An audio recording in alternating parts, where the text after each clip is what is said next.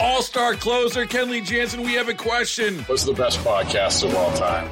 Baseball isn't boring, baby. I'm Rob Bradford, and every single day I'm sitting down with the biggest names to show you this great game is the greatest game. It's my podcast. It's my passion. It's a cause I started more than 2 years ago and is now the most prolific national daily baseball pod there is. Another fact, so jump aboard the BIB Express. Follow and listen to Baseball Isn't Boring, presented by Wasabi Hot Cloud Storage on the free Odyssey app or wherever you get your podcasts.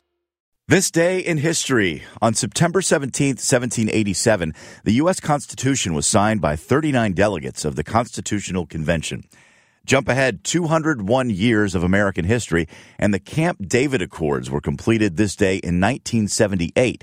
Negotiated by Jimmy Carter, they led to a peace treaty between Israel and Egypt and a framework for pursuing peace in the Middle East. When we first arrived at Camp David, the first thing upon which we agreed was to ask the people of the world to pray that our negotiations would be successful.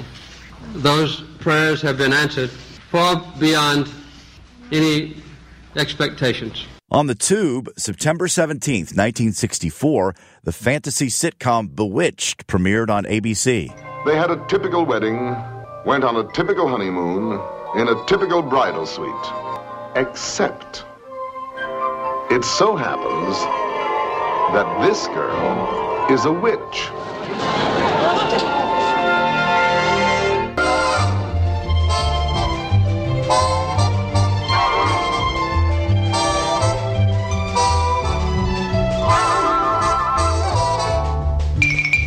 Bewitched ran for 8 seasons until 1972 when, on September 17th, a little TV show based on a Robert Altman film debuted on CBS.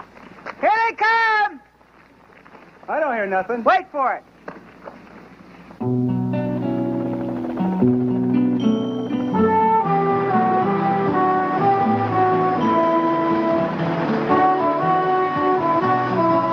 Attention all personnel. Report immediately to admitting ward and operating room. Attention all personnel.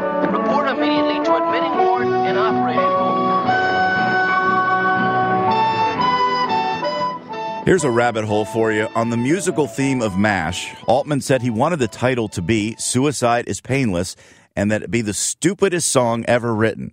He found it too difficult to come up with on his own, so he asked his 15-year-old son Michael to write it, and he did, reportedly in 5 minutes. You never hear the lyrics on MASH, but they go, "Suicide is painless, it brings on many changes, and I can take or leave it if I please."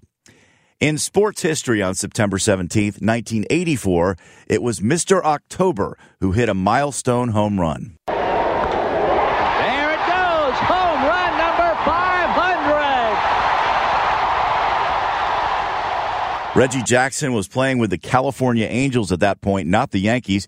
He finished his career with 583 home runs.